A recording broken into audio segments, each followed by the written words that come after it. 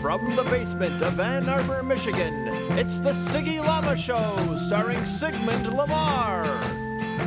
In this episode, a Blood Bowl style guide, so you can talk good like me. A recap of Underworld Cup 2014, and whatever else. And now, your reigning Podcast Challenge champion and #1 Chaos Pact coach in the United States, Sigmund Lamar! We're just going to keep saying that as long as it's true. How you doing, everybody? Siggy here. I want to tell you, it's been a hard time getting back on the old podcast train, folks. It feels like a lot of things have been conspiring to keep me away from you and your awaiting ear holes. Work's been really busy. I got this new boss who keeps expecting me to do all this stuff. Like, doesn't he know that the reason I went to work in higher education is because I didn't want to have to be productive? I could go make money if I wanted to do that.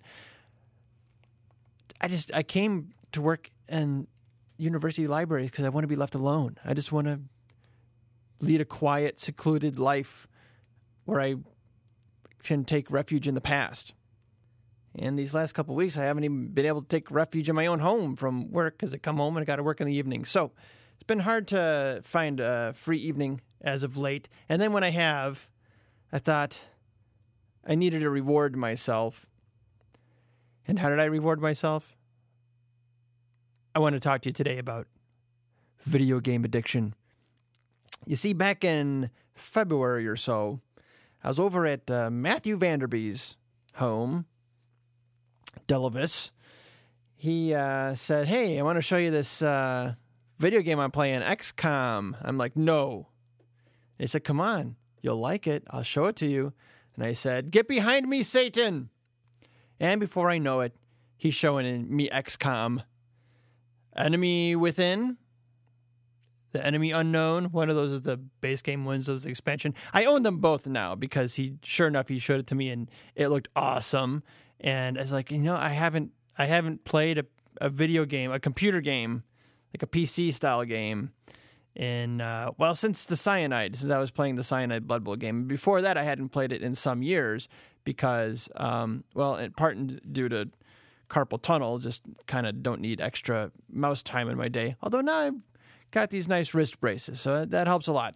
And but primarily just because it was just eating up too much of my life, and there were other things I thought I should be doing besides staying up till 2 a.m. when I really shouldn't be, saying I got to accomplish one more thing.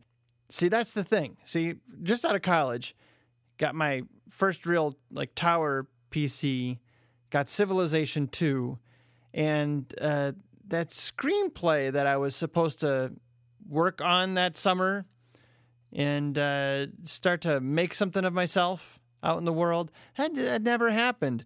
I conquered the planet a few times over, spent the next couple years conquering the planet quite successfully, and entertained myself quite a bit, but that is, there was a problem. There was a problem where I was playing, I'd get home from work. I did manage to get a job. Get home from work, start playing Civ. Around 10 o'clock, say, I should eat dinner. Pop in a Jack's Pizza, and this is how low I'd gotten. I was eating Jack's Pizza every night, which Jack's Pizza is the frozen pizza. Among the frozen pizzas, Jack's frozen pizza is the pizza you make for yourself when you no longer feel like you deserve love. It's the self-loathing. It's the self-loathers frozen pizza. Pop into Jack's Pizza, play Civ until it was done. Play Civ while I was eating my Jack's Pizza. Keep playing Civ till 2 or 3 a.m. Hit save, go to sleep. Wake up, play Civ for 20 more minutes while I eat breakfast. Take a screenshot. Email the screenshot to myself. Go to work. First thing I would do, download the screenshot, make that my desktop wallpaper so I could plan my moves during the workday. Rinse, repeat. And I didn't realize there was such a thing as video game addiction. I didn't recognize it. I had no one was there to point it out to me until I was reading an article about video game addiction. And they defined it. And I'm like, oh, these people are pretty sad. And it was about people who like were ruining their lives. I'm like, I'm not ruining. I'm showing up to work. I'm not as bad as these people. But the definition they gave of video game addiction was not being able to distinguish between your in-game goals and your real-life goals. That they were you would either see them as the same, you would weigh them the same in terms of your life choices, or the in-game goals would take precedence over real-life goals. And I was like, oh, that resonates. That's me. Okay. I'm getting too upset about the choice about whether to build a laboratory or a tank in my city of three fishes. I remember that city, Three Fishes. That was from my Polish. In Civ 2, you would make up your own nation. They were all the same, and name all your cities. So my Polish capital was Three Fishes. Ain't that a lark to hear me tell you that? Anyway, so I've been avoiding PC games until XCOM.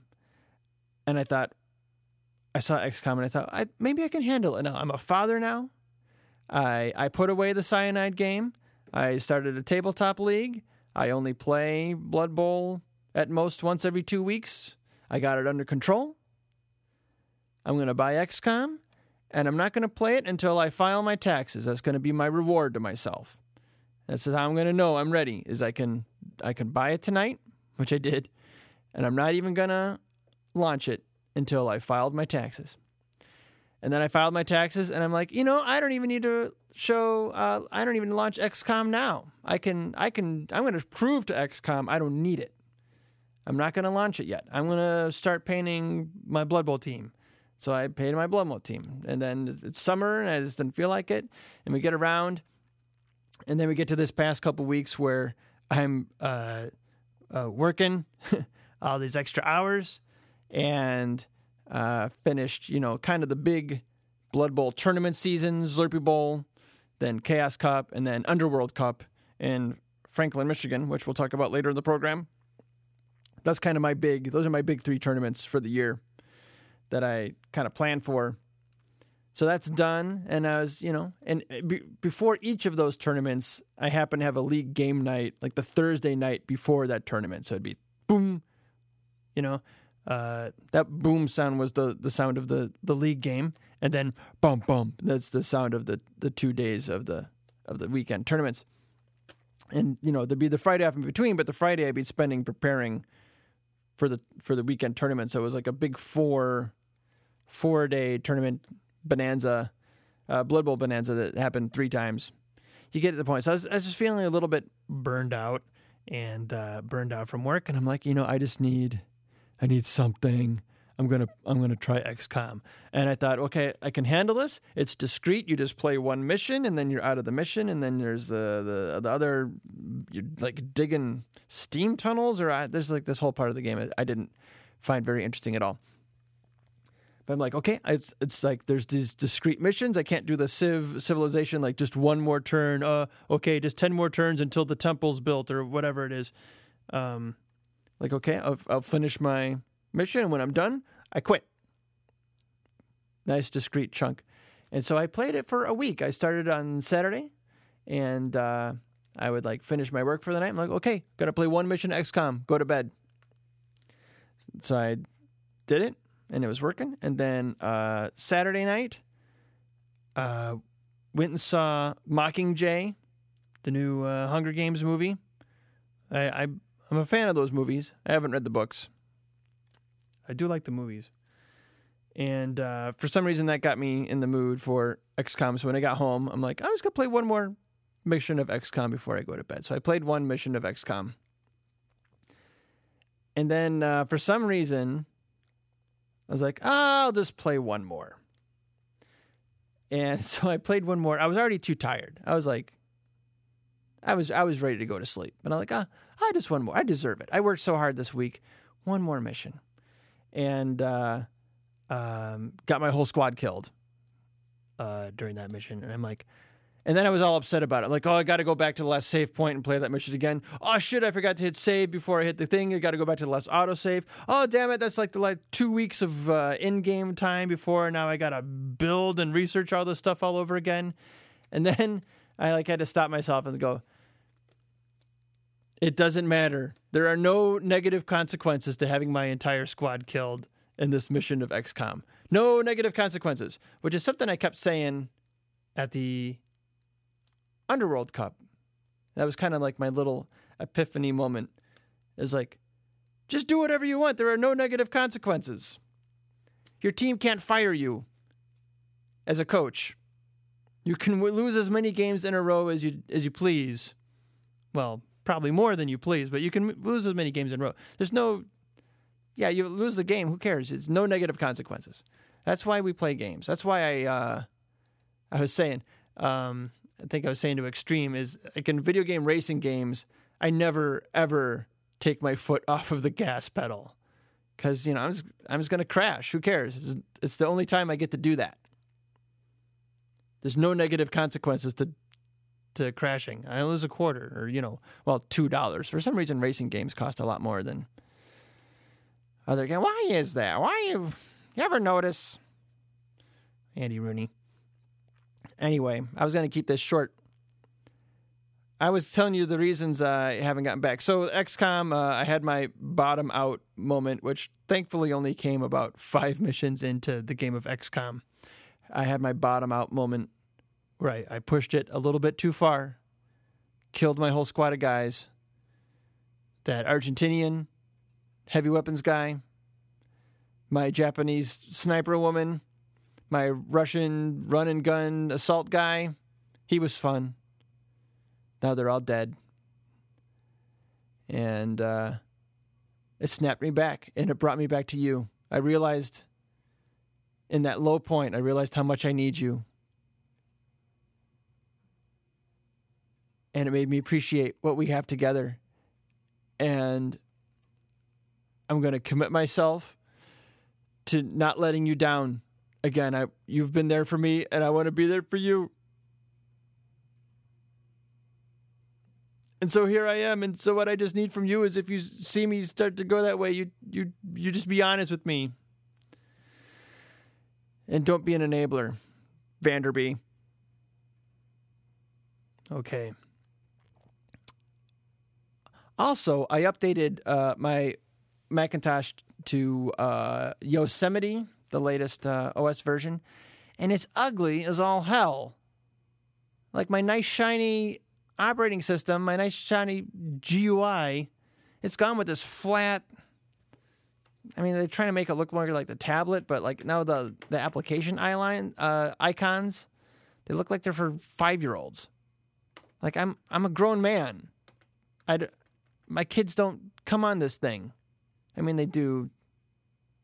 They have Minecraft, but they prefer to play, stupid browser-based games. Like, I bought you Minecraft. Play Minecraft. You can, learn stuff in Minecraft. It's teaches you patience.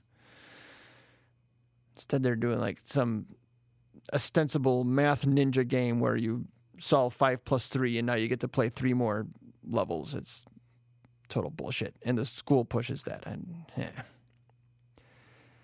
Anyway...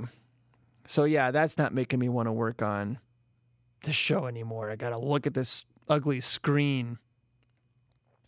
I wish I could just listen to it like you. Lucky ones. Well, I picked a convenient month. So that was about a month of Blood Bowl burnout there. I picked a convenient month to take to get burned out because there hasn't been any Blood Bowl podcast for the last month. I had this whole angle on that. About how I was going to be the first one back, but then 3-Die Block and Bacon Wrapped beat me to it by, they got theirs out this morning. So presuming I get this episode out tonight, because I'm trying to do a minimal editing this episode.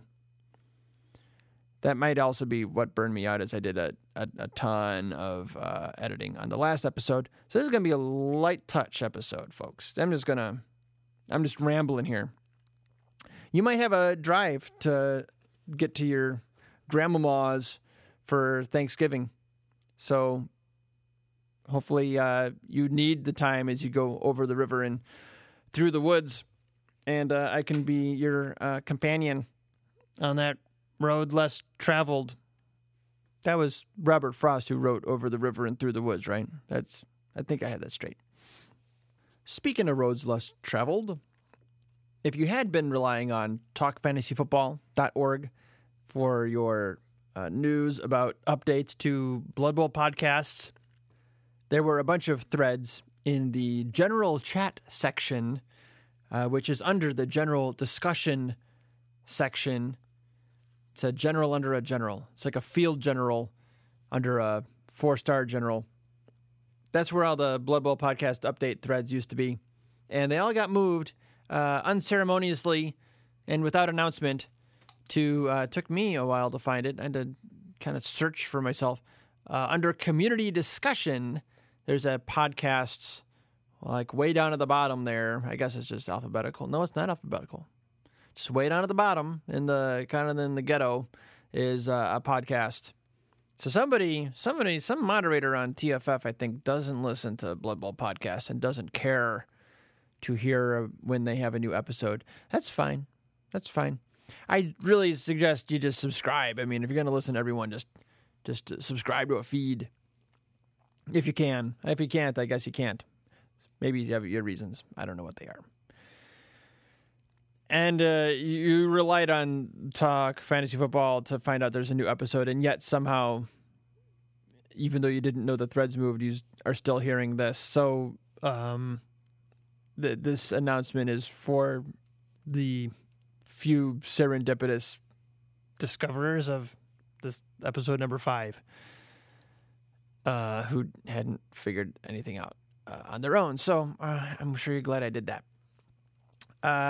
As long as we're talking about Blood Bowl websites, there's one that's come to my attention because they emailed me, which is a good way to do it. They emailed me at siggylama@gmail.com and brought to my attention this site. It's the Everett Blood Bowl League site.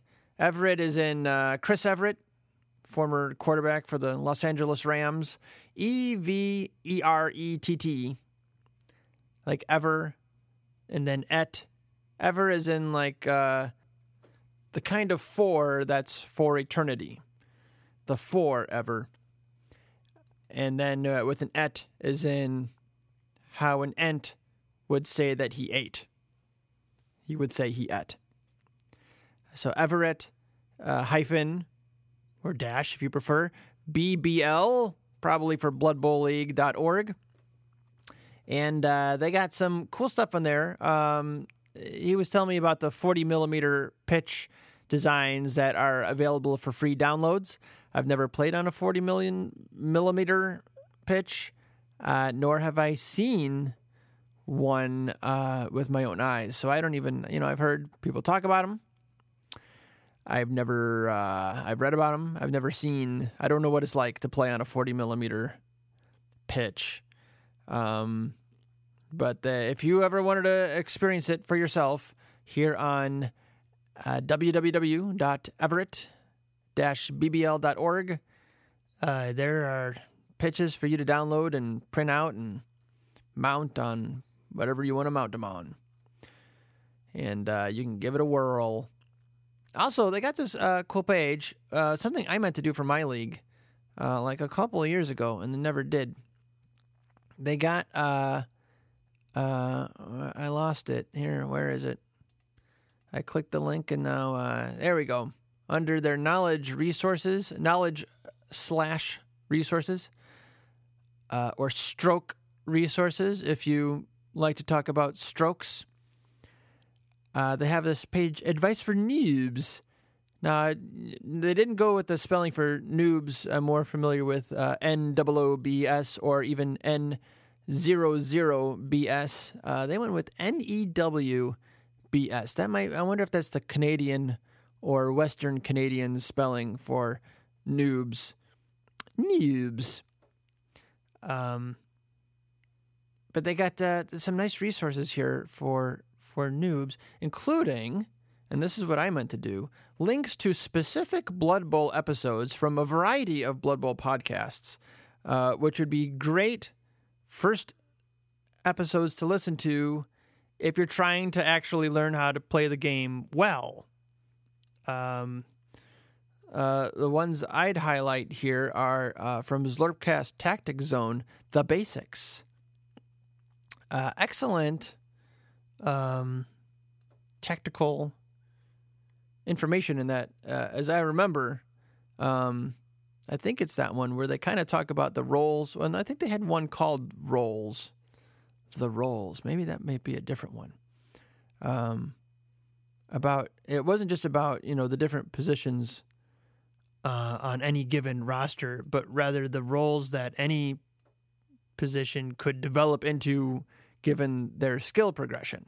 And of course, some positions would be more suited to do that than others, but that was a good episode. And they got a pitch invasion one on etiquette, and they got some 3-die blocks, and they got so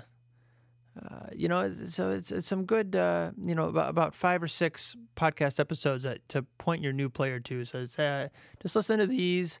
Oh, and then here's the link to the Art of Blocking, old Games Workshop magazine. Was that a White Dwarf? I don't know what that's from.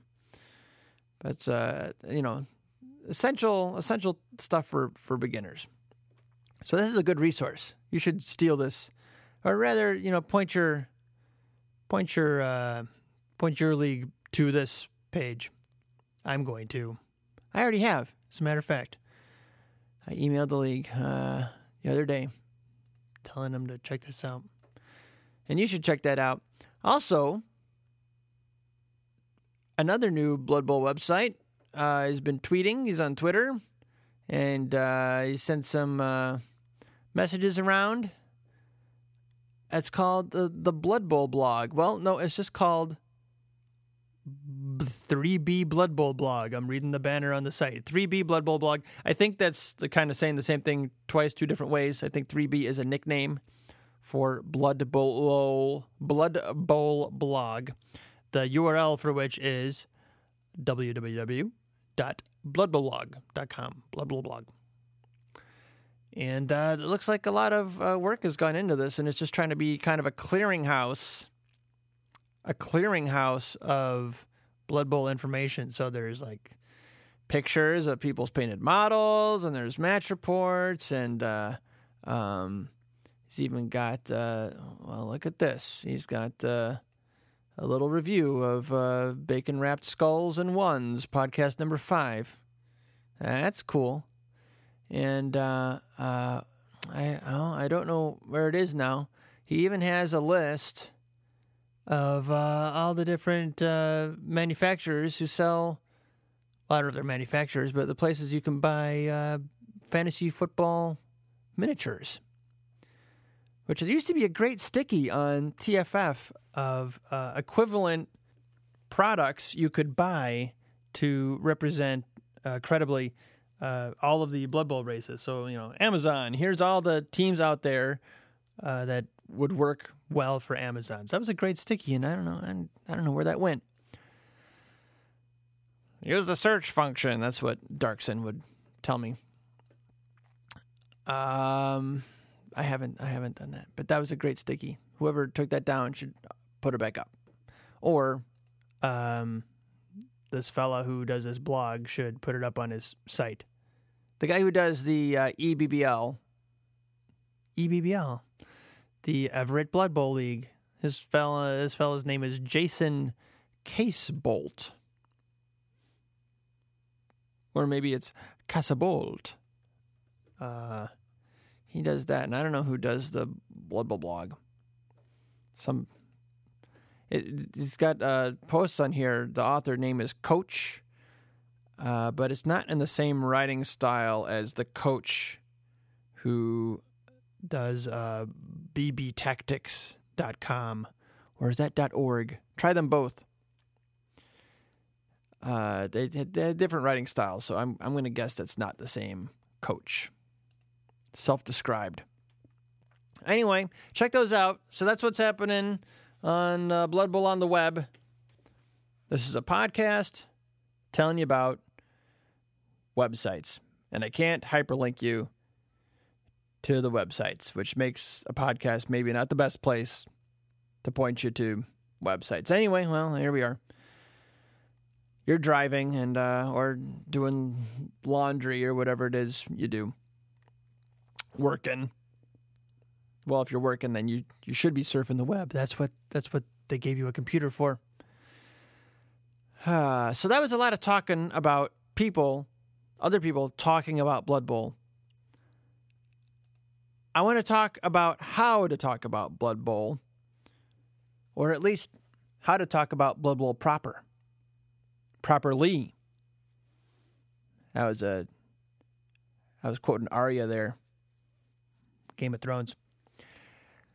So, in the pursuit of speaking well and talking right, I will present to you a Blood Bowl style guide right after this.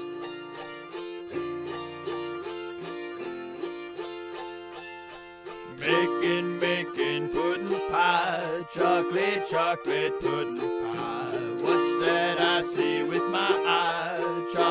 Chocolate pudding pie. You get graham cracker, crushed and crust, fill it up with chocolate custard. You make it in the kitchen, eat it in the den, soon your spoon is hitting the tin. Making pudding pie, chocolate pudding pie. Chocolate pudding pie, chocolate pudding pie.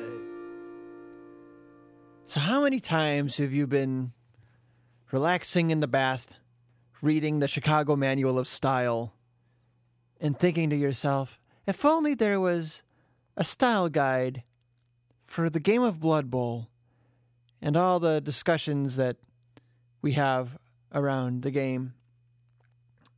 There are so many wonderful turns of phrase that have cropped up, emerged over the decades that this game has been around. And so much of it is just balderdash. How can we get these Blood Bowl players to speak properly about their own game? Well, I submit to you, the first volume of what is sure to be the multi-volume set you can't live without, that will adorn every bookshelf in every home, right next to your second edition box set, your third edition box set, and your Crunch, the Blood Bowl style guide. Let's begin with the basics, shall we? The most elemental element of the game, the core component that sets this game apart from every other, the block dice. The block dice are such a core part of the game that we have to refer to the different results one can get with the block dice quite a bit. And there's been quite a few colorful terms that have been adopted for describing this very thing. Let's just go over all the sides so you can picture them in your mind. What's the first one you see? Attacker down. The attacker down result. That's the proper name for it. You probably have gone years without anyone referring to it as the attacker down. People will call it the skull. Fair enough. It's a picture of a skull. The skull represents the attacker down result. There are many other colorful terms you'll come across. The skull, of course, but more notably, the double skulls and the triple skulls results. You've never heard anyone refer to them as double attacker down, triple attacker down. It seems that when you get that result, it evokes an emotional reaction, and so you go with a more primal, Jungian image of the skull as a symbol of death, is what gets evoked. So when you roll the double skulls, it would be a bit gauche to call it a double attacker down. Even though that is the most proper name, style-wise, it's a little on the nose. So go ahead and call that a double skull or a triple skull. Very colorful term used by the folks in Iowa, I've come to learn from the 3-Die Block podcast, is to refer to the double skulls as coconuts. They don't seem to use coconut to refer to a single skull face on a die, on a block die. So if you roll a 1-die block and you roll a skull, do not call it a coconut. That would not be proper, but double skulls may be referred to as coconuts. Triple skulls, I don't know if that would also just be referred to as coconuts, triple coconuts. More research is needed there. So if you're doing the 1-die block, and you want to be polite, if you're in polite society, refer to that as attacker down. But if it's a 2-die block, then go ahead, or a 3-die block, then go ahead and call that double skulls or triple skulls. And that's become adopted usage. Okay, next face. This is going to be a big sticking point for me. This is the both down result. You'll hear people call this. Now I'm going to say it. Try not to grind your teeth when I say it. People will call this the block down result. They'll say they got a block down when what they rolled was a both down. People who have a podcast named after this face of the die will refer to that as a block down. Believe it or not, folks. It gets worse. There are people who will call this the block die. Now, they have rolled a block die. This is Matt Vanderby I'm talking about. They have rolled a block die, and they've rolled a 2-dice, their choice block. And to say which die they are taking, they got a both down and a push. They'll say, I'll take the block die. Oh, really? I don't think you have a choice but to take a block die. Could you please be more specific? Oh, did you mean the both down result? Because that's what you chose, a both down result. They're both block dice. You can't... Okay, I'm gonna take a drink of water. We don't lose our composure when discussing Blood Bowl. That would not be proper. Let me just trill this over my vocal cords. Okay. All right, we want to remain mellifluous in our presentation. Now, to cleanse our palate from that most distasteful example, I wish to point out that colloquially, the both down result will sometimes be referred to as the POW skull, which again I think is, especially if your character does not have the block skill, then I think the POW skull is a nice, it evokes the gut punch feeling of rolling that result and your own player going down, especially considering, and this is a footnote, it's called a both down result, even though the majority of the time, I would say, both players do not go down. Nonetheless, we will refer to that as the both down block die, because to call it anything else would be chaos. But I will accept the POW skull. Okay, next face on the die, the push. Push, most people will just call that a push. There's very little controversy around the push. I will make a suggestion, though. And that is, take a cue from Strong Bad and Teen Girl Squad. When you roll a push, shout, "Arrowed!" That's what I'm going to start doing. I think it would be humorous. And when the game is getting tense especially, it's a little injection of humor is often welcome. Another footnote on this one. People will also use the term push to refer to the act of going for it. this is strictly inexcusable. One can only surmise that they have co-opted this term from playing HeroClix, where to take an extra action to incur some risk by doing so is called a push. In Blood Bowl, a push is the result, one of many possible results, of a block action. It's not something that happens during a move action or the move part of a blitz action. That's called a go for it. And if you are moving your guy and you then move an extra space and say push and then roll a 6-sided die, the one with the pips and not with the block symbols on it, my brain wants to kill your brain. Because that's not how you push in Blood Bowl. Defender stumbles. Also called the Dodge Star. That's a very nice name. It makes me think of the Dog Star, which is Sirius. Is that Sirius? Is Sirius the Dog Star?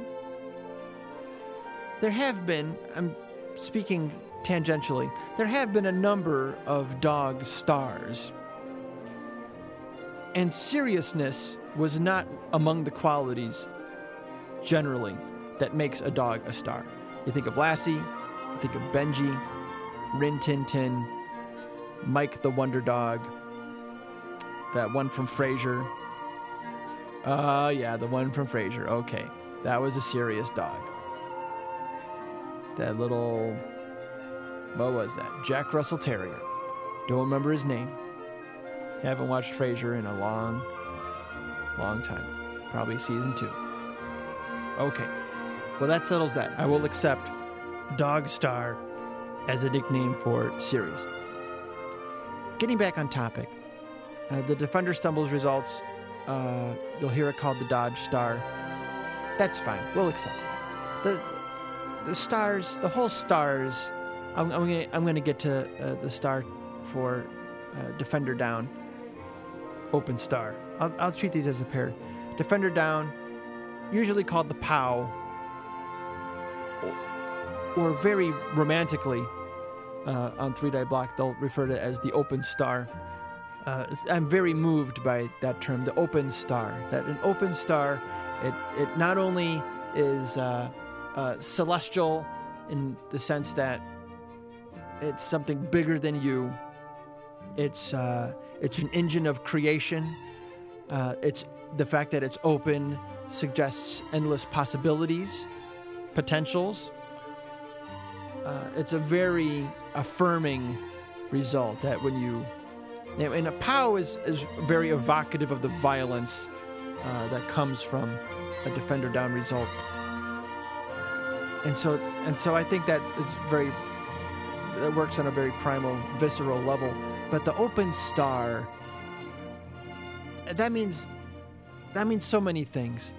It means your character is trying to achieve stardom. So there's the sense that stardom is open to them. That by throwing this block, by successfully knocking down their opponent, and then proceeding to break their armor and inflict a casualty, that they will earn star player points, that they will progress towards Blood Bowl stardom to the point where they may become a star player. Either lowercase s, lowercase p, just being, a star on their team, or capital S, capital P star player, which usually means they don't have block or wrestle or dodge or the skills that a lowercase s, lowercase p star player would almost certainly have. Funny how that works. Anyway, so Dodge Star, Open Star, wonderful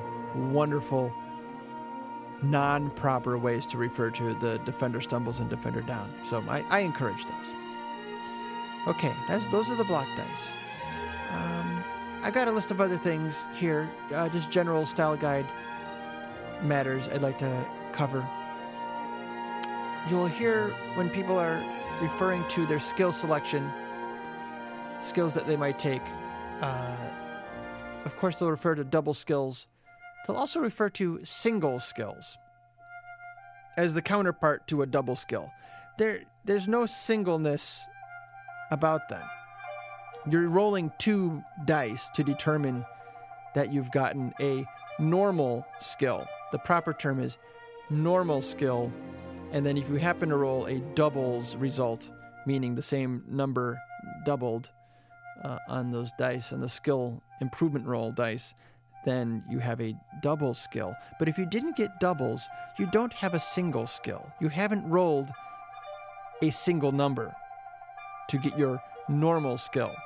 So please refrain from calling those single skills. Crunchy players. Players with low armor value will often be referred to as crunchy players. I want to address this. Walnuts are crunchy. Among all the nuts, do walnuts seem low armored to you, or do walnuts seem perhaps very highly armored?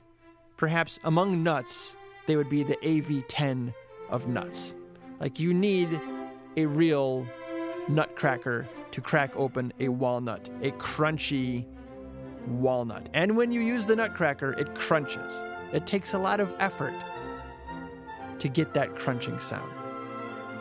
Little peanuts, little pistachios, you can get those open. They're not really crunching. They're kind of splintering apart, kind of snapping a little bit. But even those are taking more effort to get open than what I think you mean when you're saying crunchy players.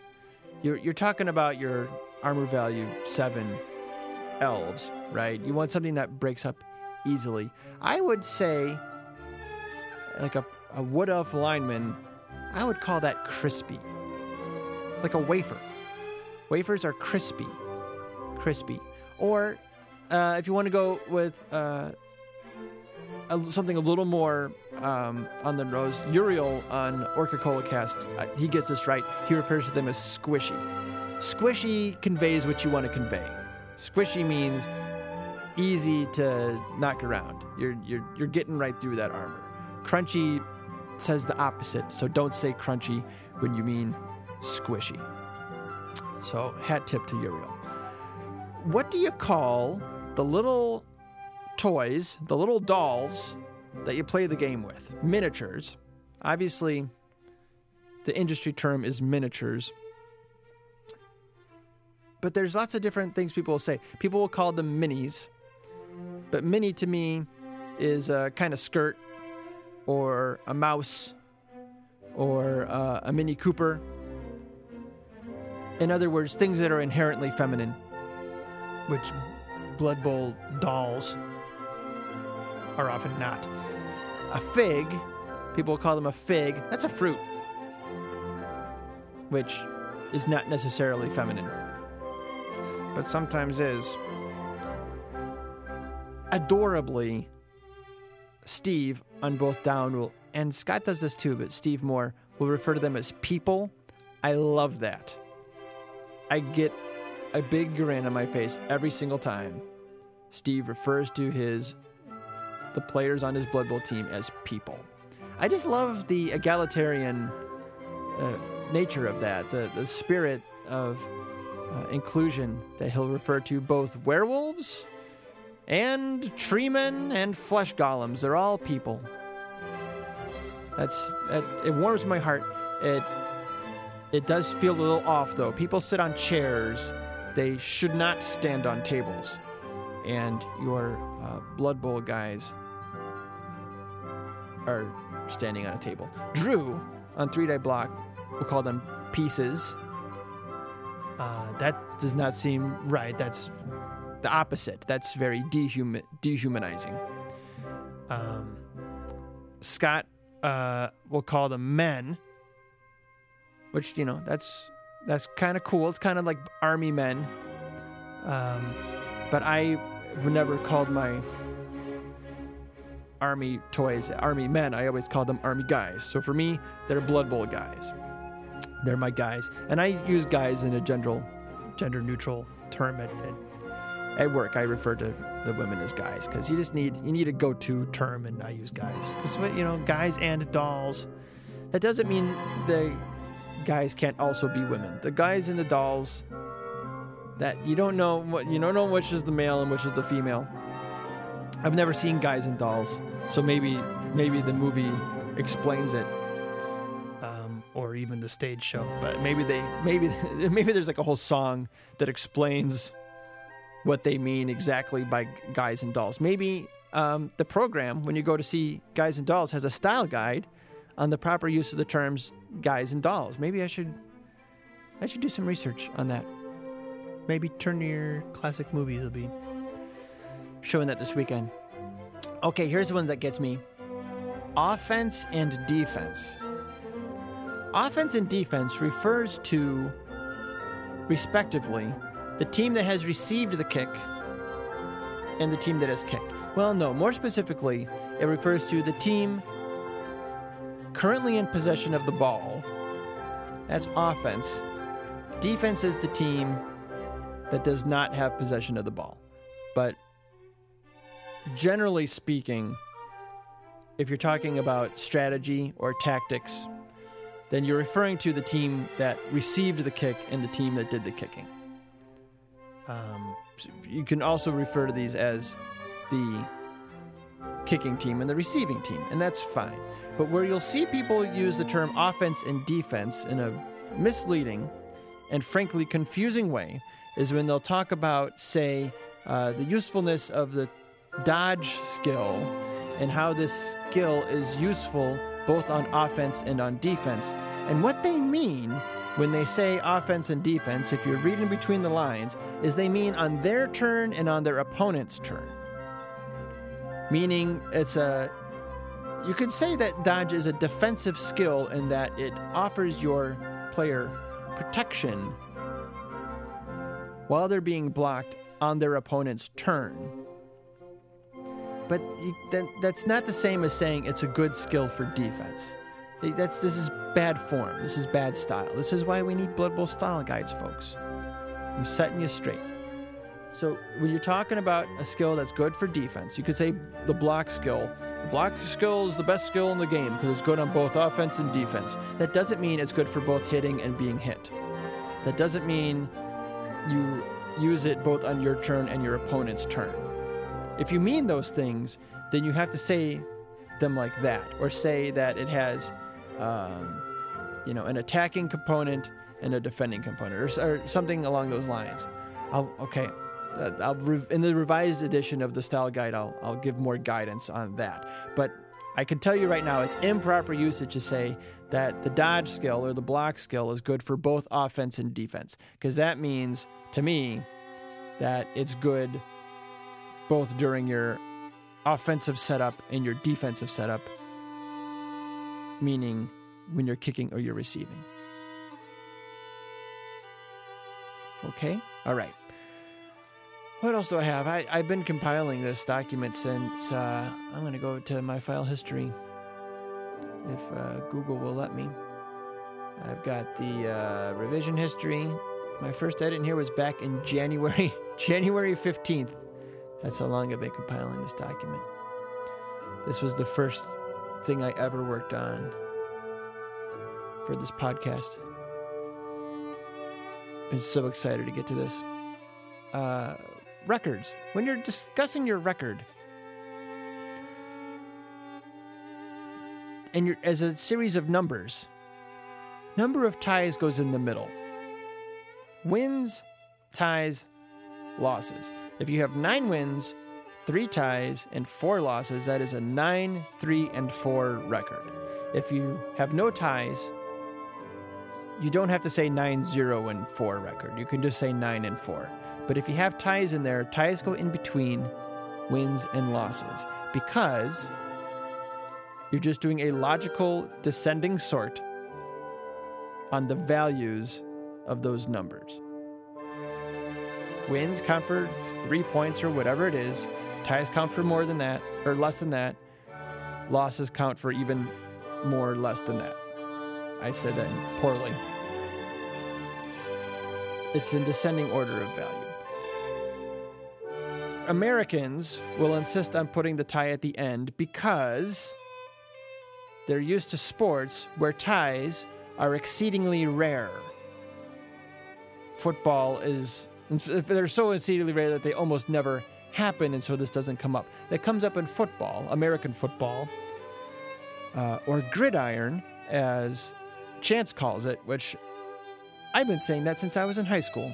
So hat tip to Chance Kirchhoff for referring to American football as gridiron. I agree. I think that should be the official name of the sport because it's the most single distinguishing feature of it. But that was a tangent.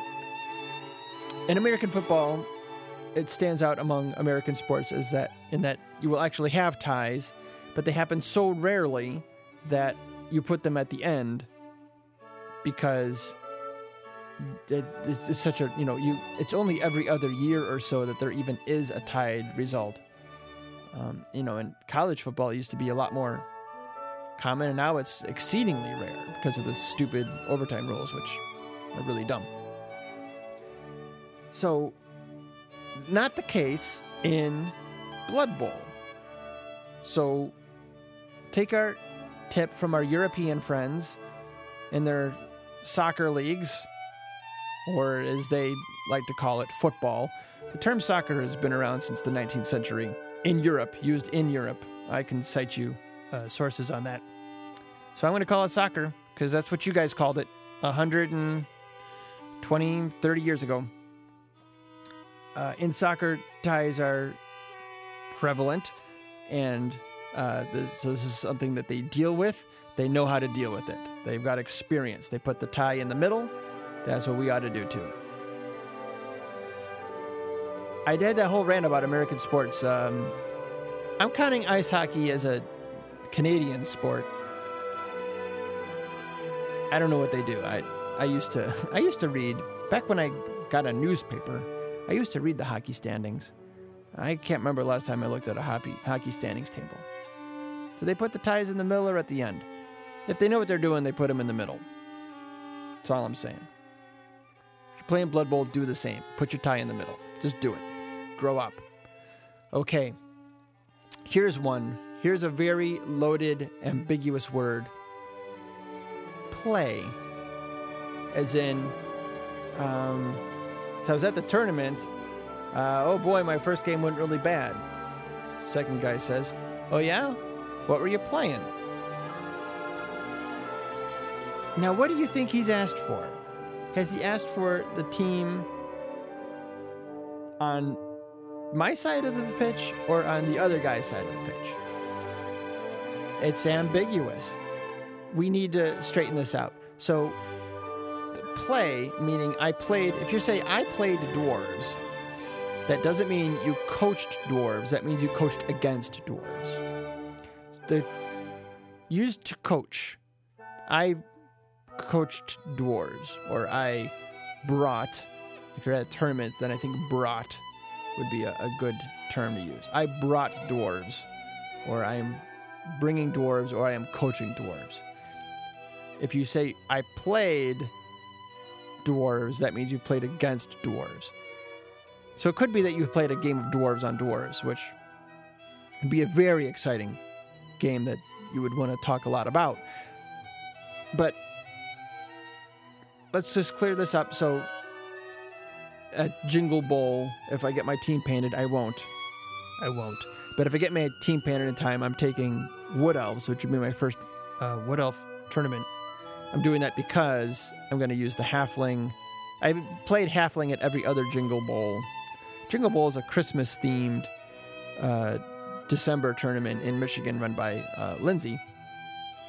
And every year up till now, which I think is only 2 years, I've played my Halfling team because their team colors are red and white, Christmas colors. And my tree men are, I sculpted them out of gray stuff, and they look like Christmas trees. They're modeled after the Stanford tree, the mascot of the Stanford Cardinal. My Halfling team is the Stumpford Ordinal. But it's all themed around the idea of the Stanford tree being my treeman. So I have these like two crazed-looking, goofy, googly-eyed trees, but they all kind of look like Christmas trees. So it seems like the perfect team to take to Jingle Ball. But I got my Shadow Forge elves, which I've been painting up for my League Pro Elf team, red and silver. Also nice Christmas colors. So if I get that team done, I'll pair the red and silver elves with the red and white Christmas tree green, but his hat, he's got a hat, is red and white, and he'll be the tree man on my wood elf team. Because I've never played a wood elf team in a tournament. I'd like to try that. That was a tangent.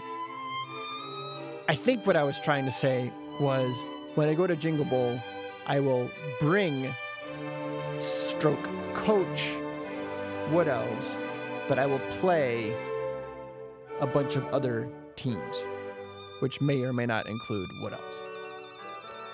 Wasn't that clear? There was no ambiguity about what may or may not happen in the future there. Just a couple more. Football. So I mentioned gridiron being the preferred alternate way of referring to American football. Soccer, of course, is sometimes referred to as football or European football, or as I like to spell it, football. F-U-T-B-O-L, just to make that really clear. Hilariously, some Europeans will, or just soccer fans, will refer to American football as hand egg. Touché. And then there's the game that these monsters play in this game called Blood Bowl. We're playing Blood Bowl. That's the thing that comes in the box. But what the guys are playing, what the little monsters are playing, that's Nuffle American football. Read the fluff from... It's there in the second edition. It's there in the third edition rule book. It's put back for the Ice Pelt edition. When Roselle, the half-blind dwarf priest, reads the rules, he's reading the rules for Nuffle American football, which is how the NAF gets his initials. That's the sport that they're playing. And the game around that game that we're playing, that we real-life humans are playing, that's called Blood Bowl. But that's not what they're playing. They're not playing Blood Bowl. Think about it. Think about it. The casualty box. This is often called the injury box. Hat tip to the bacon-wrapped guys. They refer to it as the red box, which is not proper. This is an improper term. However, it's very evocative of the violence that gets you into that box. And it's nice and short. And it also reminds me of these things you find outside of a Walmart or a McDonald's. These kind of hideous contraptions which contain only the worst movies Hollywood has to offer. And that's kind of like what being sent to a casualty box feels like. And lastly, personal pet peeve of mine is referring to the failed dodge. Someone attempts a dodge action, fails the roll, they fall down, and that is a failed dodge. They killed themselves. If the armor breaks and they die, they have killed themselves with a failed dodge. No! That is not merely a failed dodge. That is a tackle. The other player on the other team tackled that player because they went through his tackle zone. Just because that coach didn't roll the die doesn't mean that player doesn't get credit or shouldn't get credit for a good tackle. He doesn't need to have the diving tackle skill or the tackle skill any more than a player needs to have the dodge skill in order to have a successful dodge. You can have a successful dodge without the dodge skill. You can perform a successful tackle without the tackle skill. If a guy goes through your tackle zone and he falls down, it's because you tackled him. Take credit. Give your players credit. Credit the other team for making a good tackle. If they weren't there, that tackle didn't happen. They did it. That's a tackle. In football, you don't say, oh, he ran right through the line of scrimmage and then he fell down all by himself. No, he got tackled by the players who happened to be there trying to tackle him. That's what they're there for, to tackle. So, I've set you straight. I think this is just the first step towards a new, more refined, more civilized era. And now, to make sure you've really got this all down, please go back, rewind, listen to all this again, following along and jotting down the examples, writing each one 5 times. Because as Gimli said to Eomer on the plains of Rohan, I would teach you gentle speech.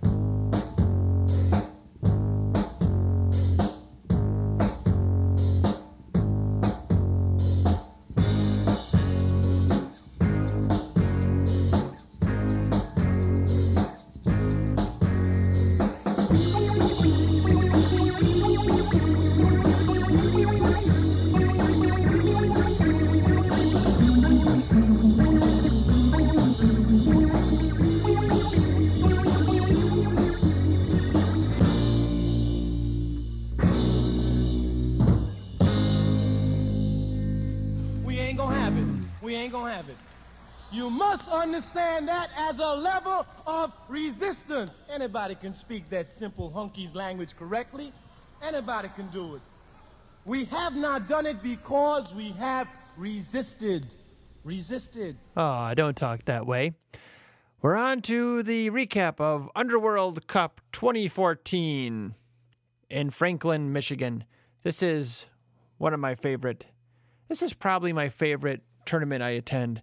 In terms of rule set, is because you get a big honkin' chunk of TV to spend on whatever improvements you want every round. It's like 150 or 190 every round, something. It was a lot. And you can spend it on anything, inducements, stuff on your roster, any stat grade upgrades you please, any skills you please. Just give you a lot of possibilities to build a pretty interesting roster by the end of round 5. So let me give you a rundown of how it breaks down. So the rules are, let me get this right, 1.05 million team build. You can spend that on anything. All inducements allowed, even the wizard. And then before round 1, you add 70K to your team. Spend it on anything you want. You can even you can buy extra team rerolls and the cost isn't doubled. So it's really bargain rate prices. Before round 2, you add 110K. Before round 3, a further 110K. And then rounds 4 and 5 each, 150K. So you really have a lot of ways to go. And what I've done in the past, I've taken humans, I've taken pro elves. Last year I took Chaos Pact. What I tend to do is just take as many single skills as possible. I want every point of TV to go as far as possible.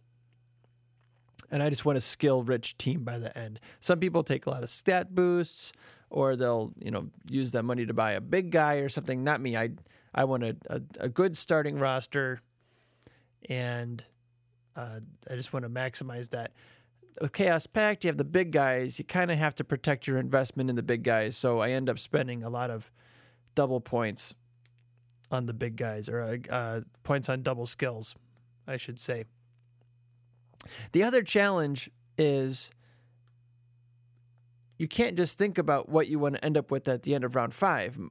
In most tournaments, you get all your skills in a lump sum, and so you just need to build something useful out of whatever combination you can do. Here, you have to have you can only add one improvement. Here's the one limitation, is each player can only have one improvement per round, whatever that improvement might be. And so someone who starts with no skills, you might want to give them, say if they were a ball carrier, a marauder, you might give them block and sure hands to make them your ball carrier, which is what I did at Chaos Cup and Slurpee Bowl. I prefer to have the Dark Elf. I took Chaos Pack this year in case you didn't pick up on that. I prefer to have the Dark Elf, Phoenix Sundown. He's my blitzer. He's my ball sacker. So I give him like wrestle, tackle. And then I want a marauder doing the ball carrier. So I give him block and sure hands. Well, here I can only do one skill at a time. And I need a usable team for round one. I can't have half a team. So I had to make the Dark Elf the ball carrier because having the marauder with just the sure hands or just the block, unless he has both, he's not really a viable ball carrier. I could have gone with just sure hands and no other skills, but that's not how I'm not comfortable with that. So Phoenix had to give up his ball chasing, pass rushing duties, and instead go back to his original role, ball carrier, which made me very nervous because he has failed spectacularly in that role and has succeeded spectacularly as my main blitzer.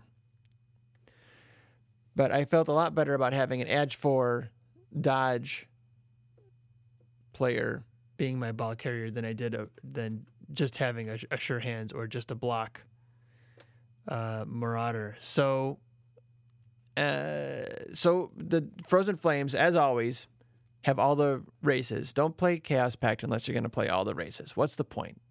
Come on. So I had the 6 Marauders, the Dark Elf, the Goblin, the Skaven, and all 3 big guys.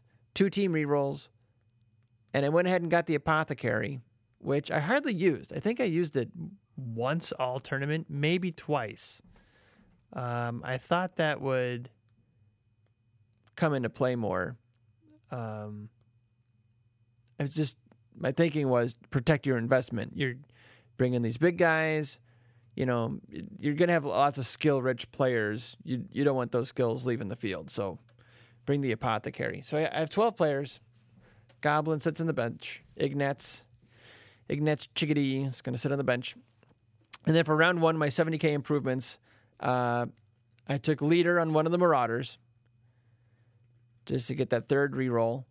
Dodge on the Dark Elf, so he's my ball carrier. I get some mobility, and it helps him on defense too. Helps him get around, get that assist where I need it, and then block on the Minotaur.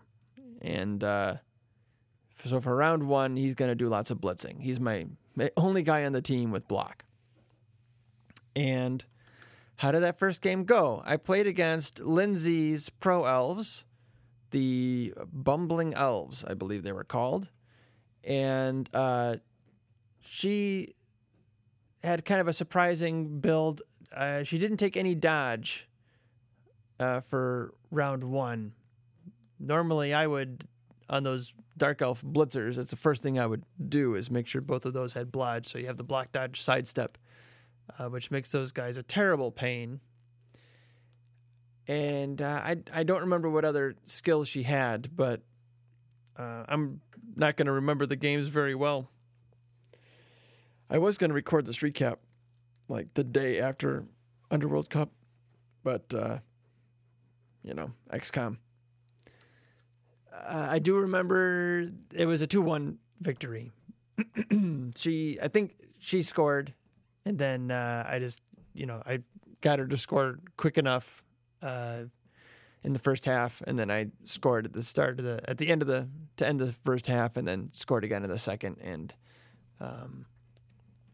she was dispirited enough by the lack of participation of elf players on the field that there wasn't much of a push to score at the end of the game. So won that one 2-1. Second game played against. Let me just make sure I got this right. Played against Peter Mears, whose NAF name is Peter Mears. and against his Necromantic team, which is, I didn't feel like it was a great matchup. I always feel like Necromantic is not a great matchup, just for me. I don't know why. I always have trouble with Necromantic teams. My first league championship with Pro Elves was against a Necro team. So I guess I've had success against them, but I never feel comfortable playing against Necro teams. I don't know why. I just don't. Those flesh golems is always, and the werewolves are so scary, and then the whites are always just doing something to make things hard, and I don't know. I don't playing undead. I don't like playing undead either. Just don't like those undead races. What are they? Just creep me out. Anyway, lost that game. What was it? 2-1, and I don't remember. I don't remember why. I don't remember anything about that game. Sorry. I did record stats for every game, and I had the sheets, the individual sheets, and I entered the totals. I'm keeping a spreadsheet of all my total stats for each tournament in the spreadsheet. And I had the sheet for the individual games, but I think I recycled them after I entered them into my big spreadsheet. So I don't have that for you. Sorry. Let me give you the skill breakdown for round 2, though, in case you're interested. So Superior Copperheart, he's the team captain. He's the leader. He got block second round, just so I got some more reliable blocking on the field. Helps protect that leader skill, and just kind of makes him a useful guy. Phoenix Sundown, Dark Elf, gets block. So now he's a Blodge Agility 4 ball carrier. Pretty good. The Skaven, Germfast Scuttlecraft. He's my kind of ace in the hole. He always comes through in a pinch for me. He got Wrestle. He's my safety. I keep him back there. And then he can charge up and get the ball carrier in a pinch. But his job is to stay back, keep that armor 7 safe, make his speed count in the backfield there. And then the big guy, so I had 110K to spend. I wanted to get the other 2 big guys involved more in the game. So the Ogre, Sleeping Bear, he gets block. Mighty Mac, the Troll, he gets guard. And so the Minotaur still has block. So I got 2 more blockers and a wrestler. No, 3 more blockers. So now I have 4 block total on the team and a wrestle. So a little more reliable hitting and some dynamism in the ball carrier. And lost that game 2-1. And probably just the big guys weren't coming through for me. That's usually how it goes. As the big guys go, the team goes. Generally, if you see that you've lost a game with Chaos Pact, it's a good bet that you were having negatrait failures at bad times. That's just kind of how it goes with the team. Round 3, another 110K to spend. And here, Phoenix gets sidestep, so now he's block, dodge, sidestep. The Skaven, Germfast, gets wrestle, tackle. Now he's got wrestle, tackle hanging out back there as my safety. The Ogre and the Troll, the Guarder gets block, the blocker gets guard. So now they're both block guard. Moosejaw, Minotaur, still only has block. So unlike last year I really loaded up on the Minotaur. Every round gave him a double skill. I think it was every single round he got a double skill. First he got block, then he got claw, then he got pro. That was probably it for the doubles. I'm pretty sure I gave him break tackle and stand firm in there too. And really leaned on the minnow and ended up with a good record, 3 wins and a tie and a loss in that tournament. But really, if someone took out the minnow, I was in a bind, and people sure target that guy. So I really made my point of emphasis as a coach this time around was not to rely so much on the minnow and really And I did. I did a good job with that. I was happy with how many times I was satisfied to just try to move him, and if he didn't move, oh well.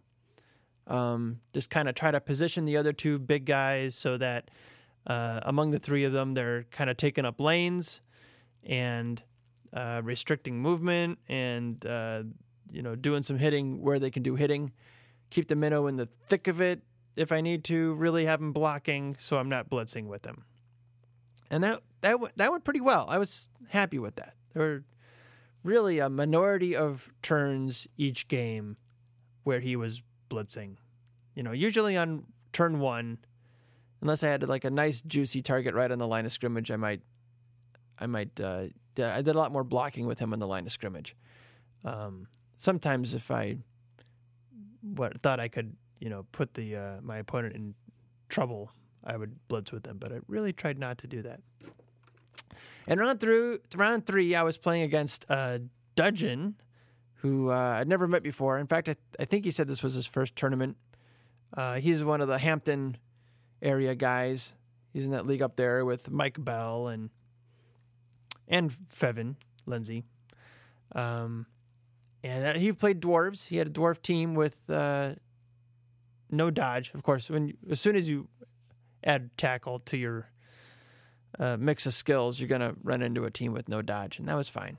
I only had 2 dodge in my team. Oh, I forgot one skill. I had kind of a single skill left over, and I really wanted to get 2 heads on the goblin at some point, so I'm like, this is the round I'm going to do it, because I just thought at this point, if I need to rely on the turn 8 throw, it just will help him dodge through a line if need be, or go retrieve a ball, or just become a pain by being an assist or something.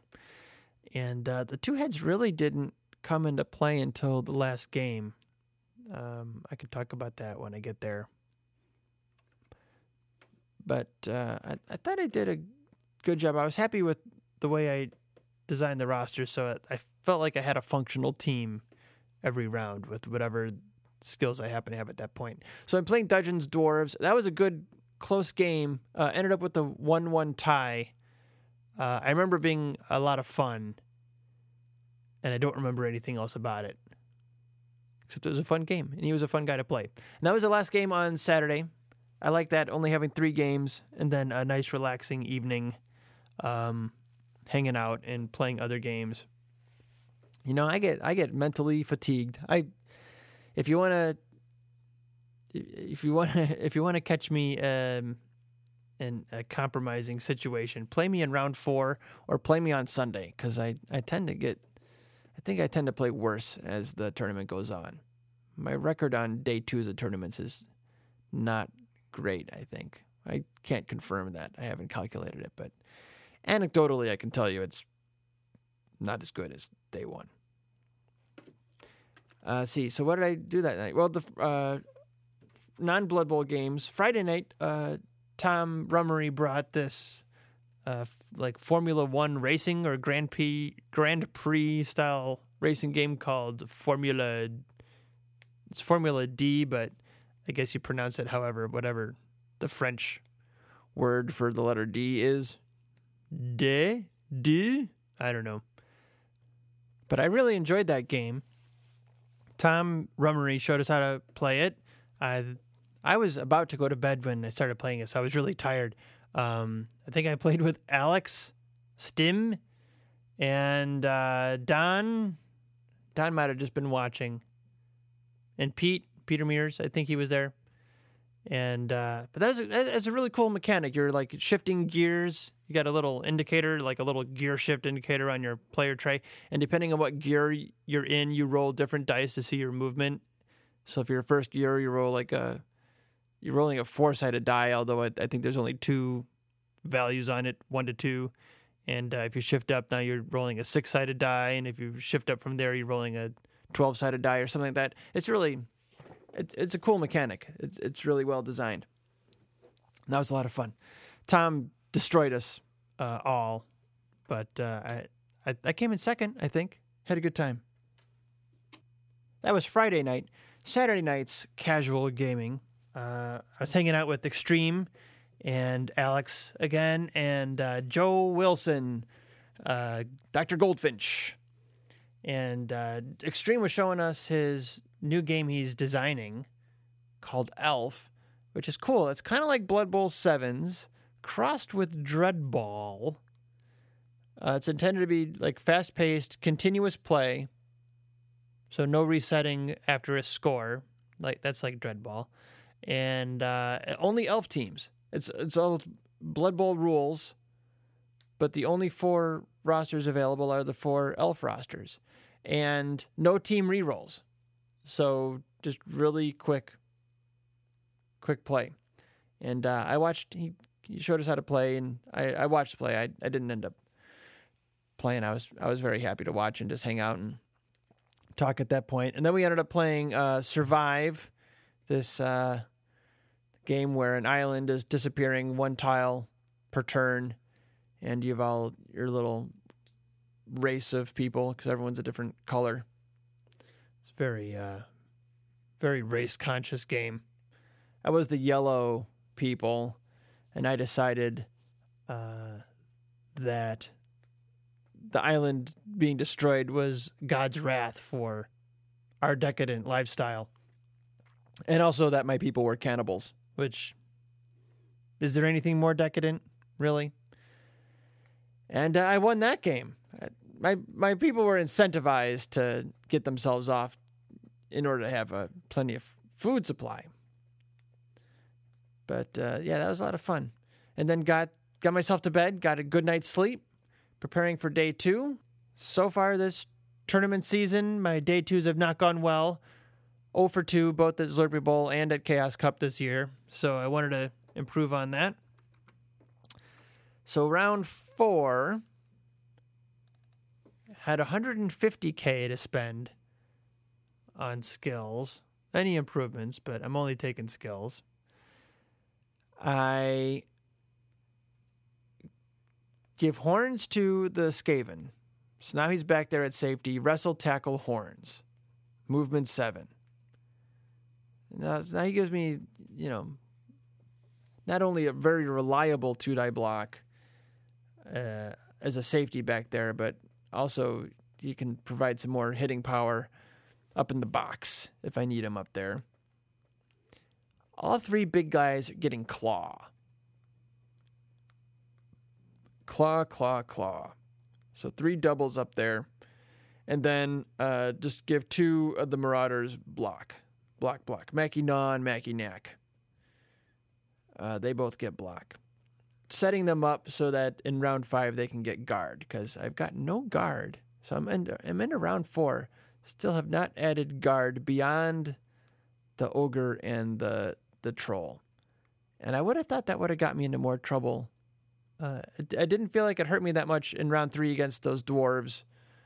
And I didn't think it was really the problem in round 2 against the Necro. I wasn't having trouble getting good blocks.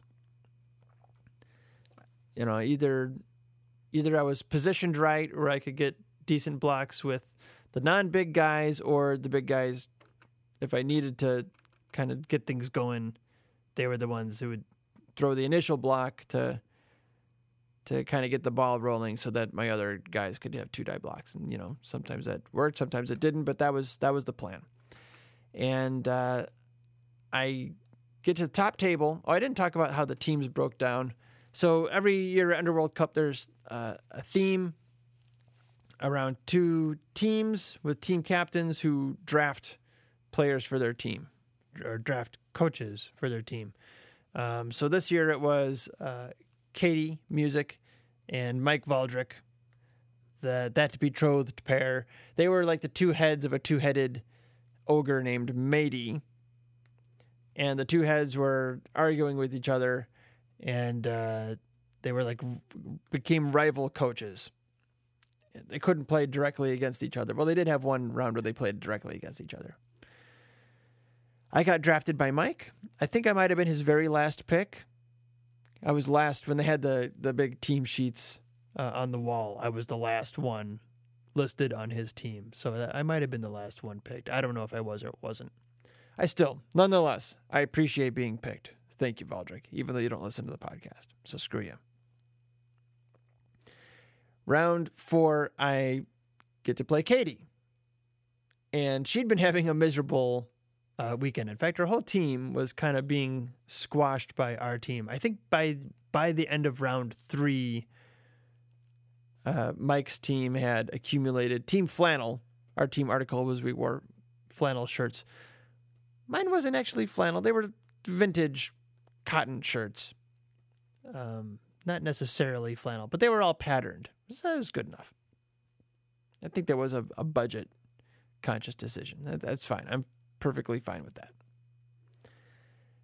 Team Flannel had enough points by the end of round 3 to win the whole thing, the whole team tournament. So, and Katie was leading the charge by not having any wins up to that point. I think she was 0-3 after round 3, and then I drew her and her dwarves, and I had just added all that claw on the big guys, so I was kind of smacking my lips. And this was the big win of the tournament. This was the dominant performance by the Frozen Flame against the Frozen Flames against Girth, her dwarf team. Which she's won like a Gen Con Bowl with this team. She's come in second place at a Chaos Cup with this team. So I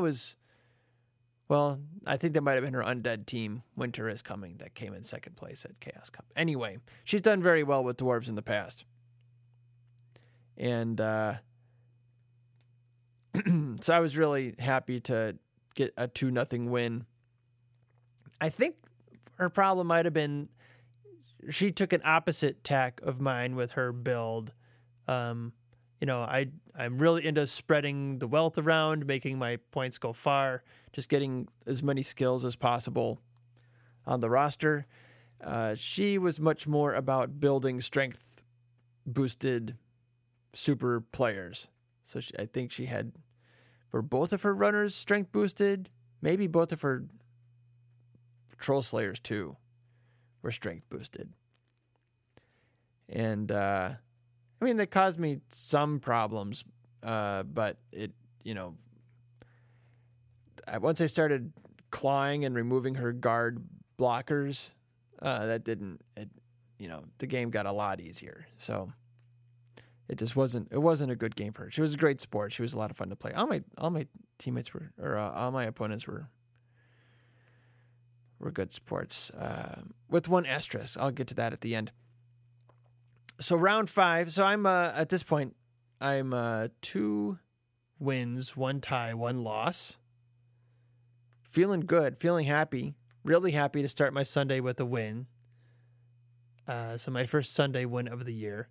And round 5, I pull the odd man out, Falcon, Ryan McKinnon, co-organizer of the Underworld Cup, along with Saul Nicely. Once again, doing an amazing job on an amazingly fun tournament.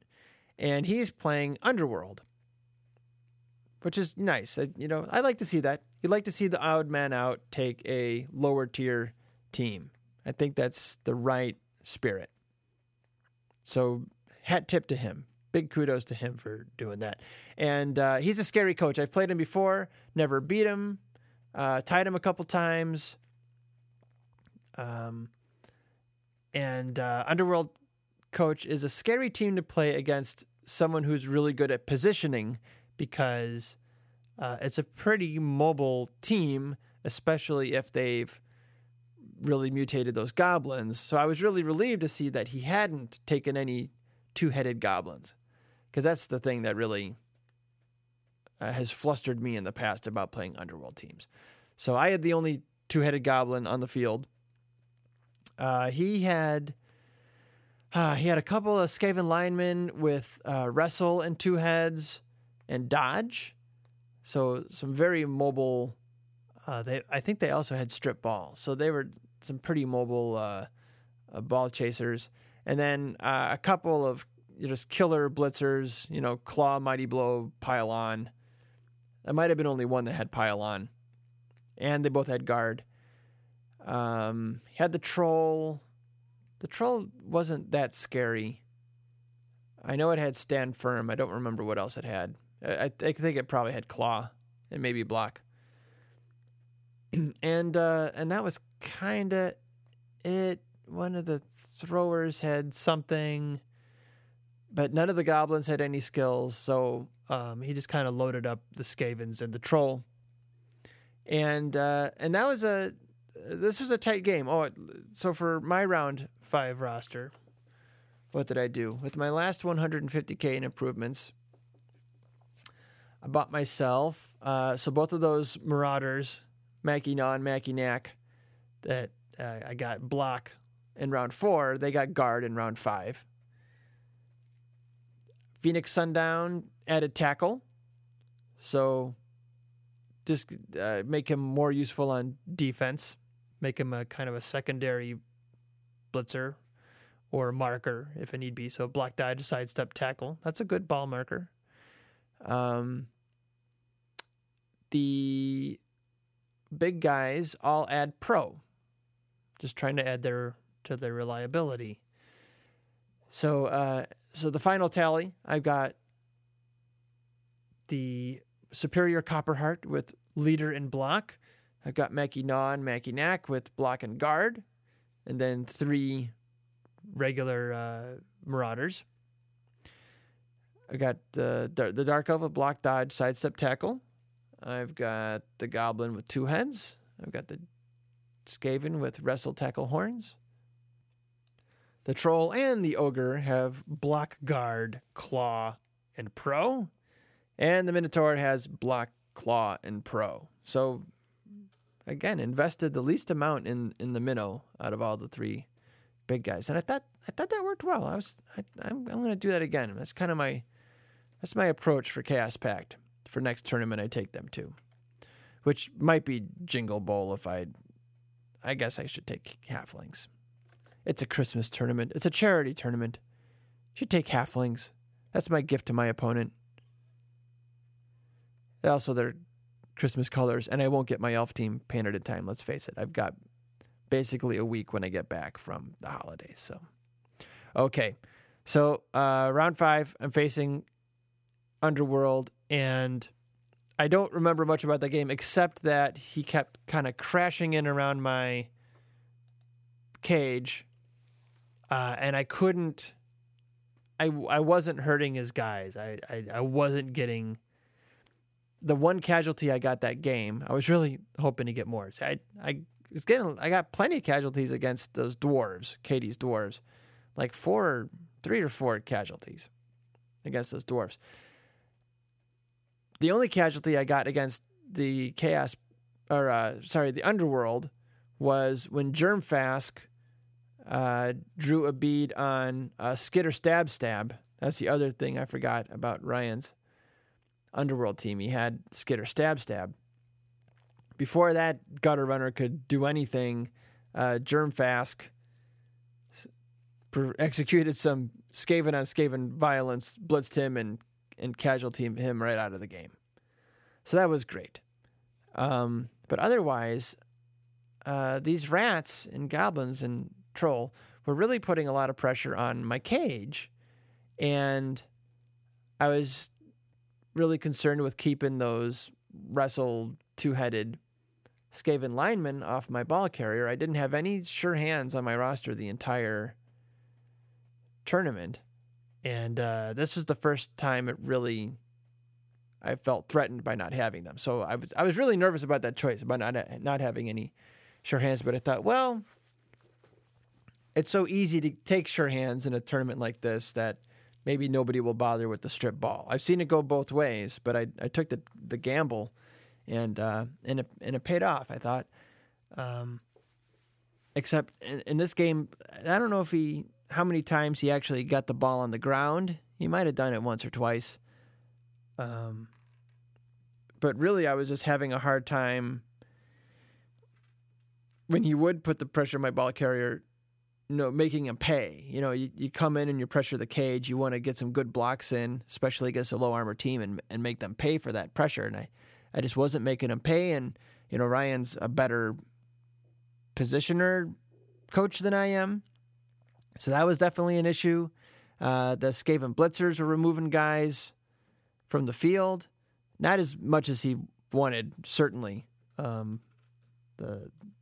Chaos Pact armor held up, but it was a scary game, and the ball would be on the ground in like 3 tackle zones, and my 2-headed goblin would dodge in there and get the ball and like fail the handoff or something.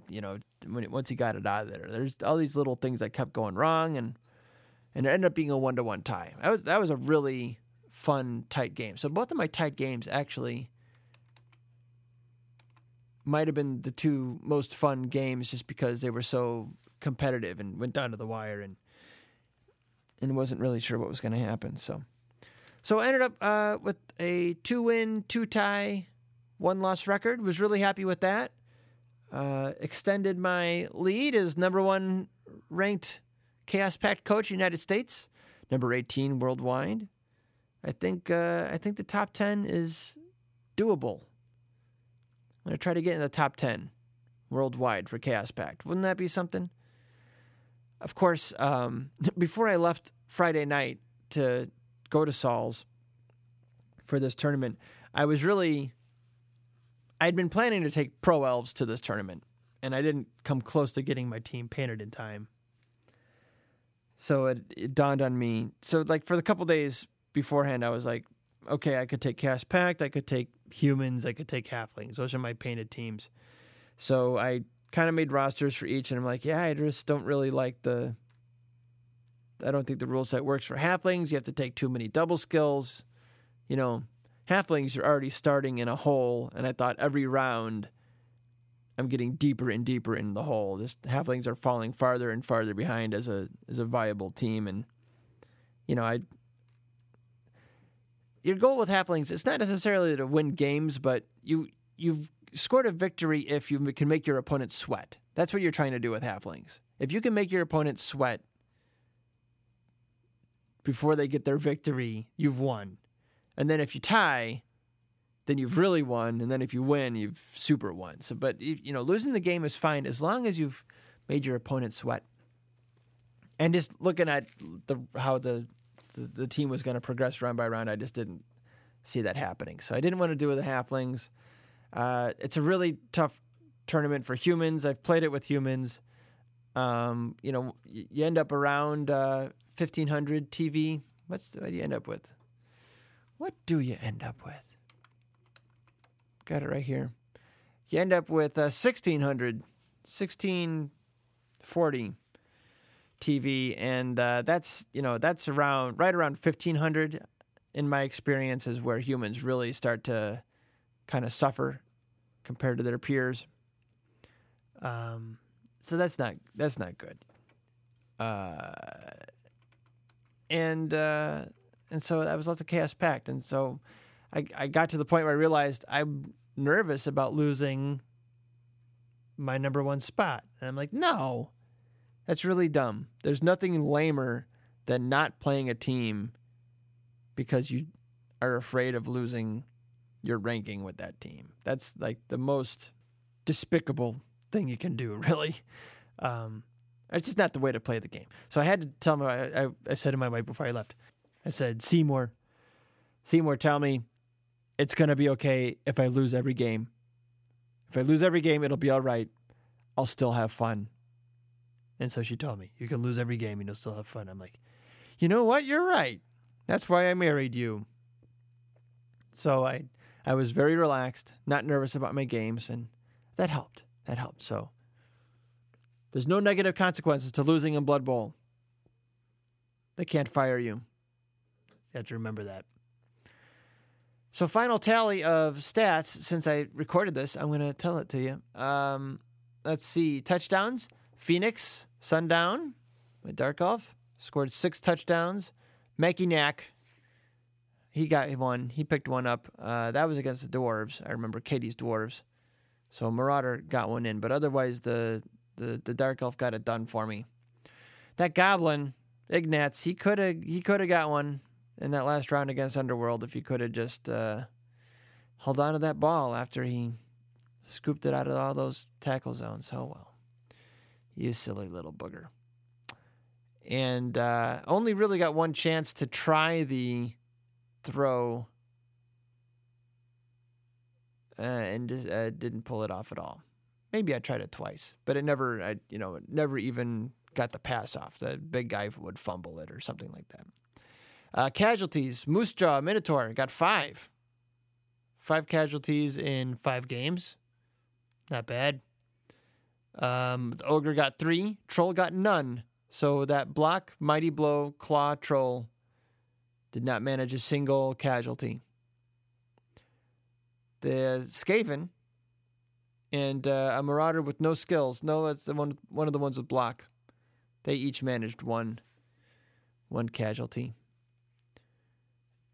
So 7 touchdowns, 10 casualties, no completions in 5 games for the team.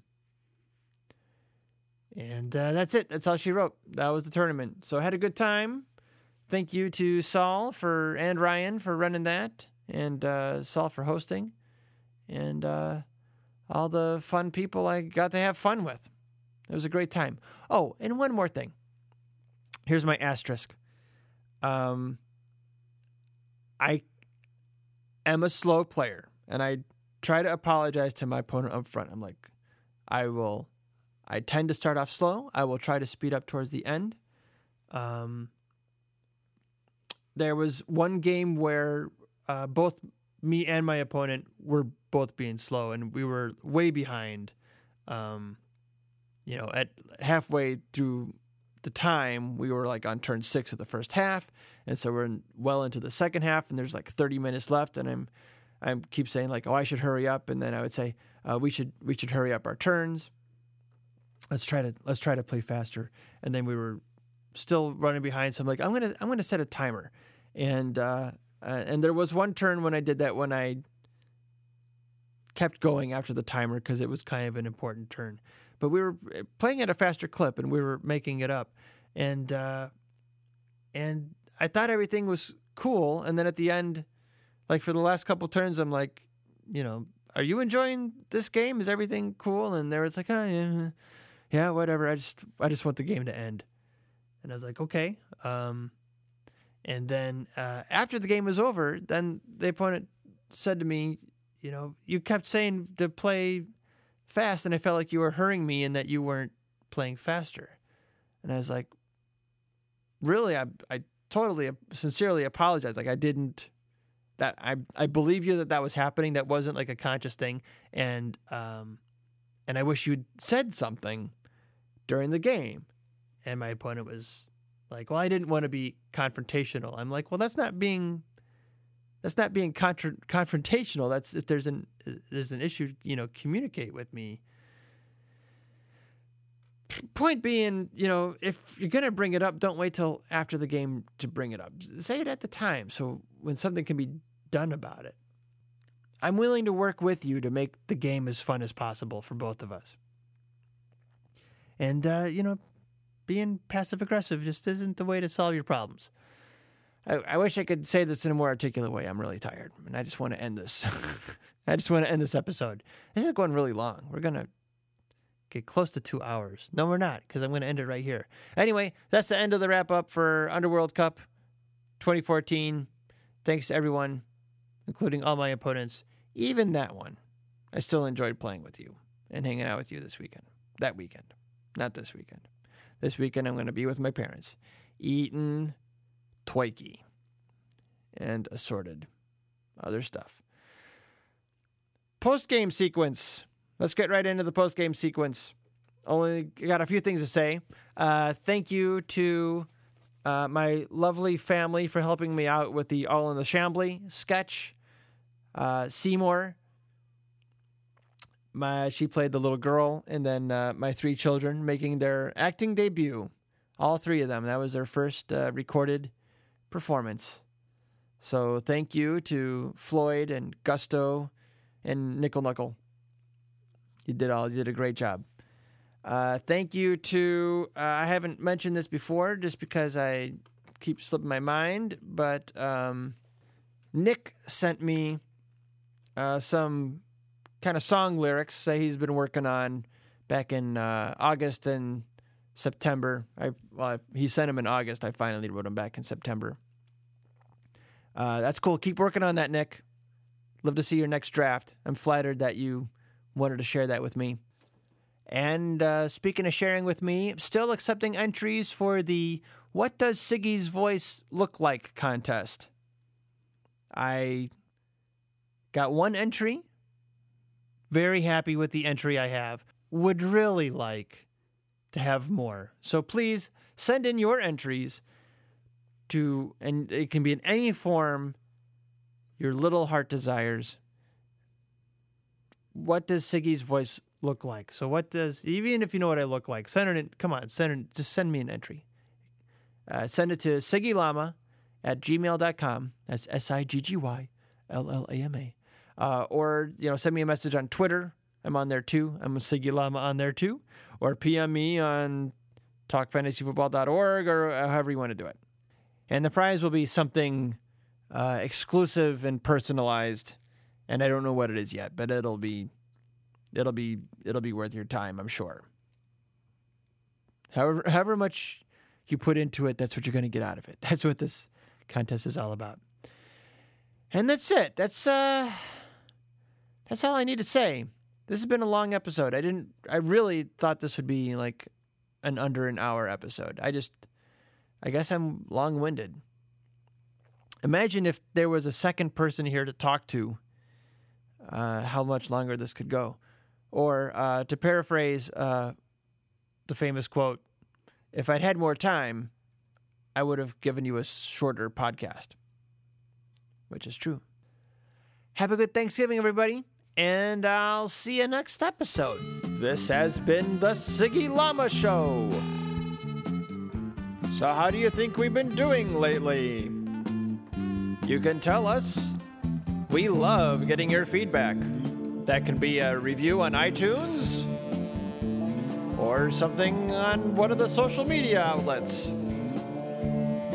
Still waiting for somebody to make a fan page or a group page on Facebook or whatever it is, or tell us how to do it. The best kind of fans are rabid fans who do work for you. Are you that fan? Not so far.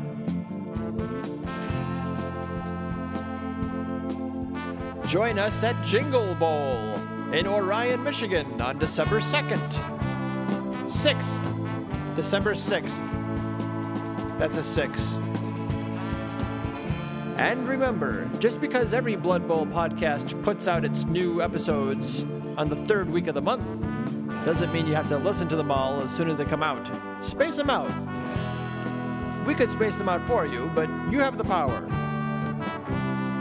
Just listen to Siggy Llama Show first, and the others when the mood strikes you. And thank you for your kind attention.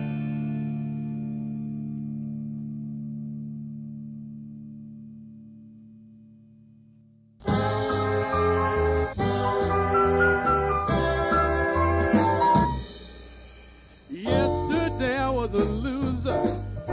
I was a Bowery bum, picking locks with my fingers till I discovered I had a green thumb. But I'm no longer blue because I can't sink my teeth into you. You're my love pumpkin. What an incredible catch.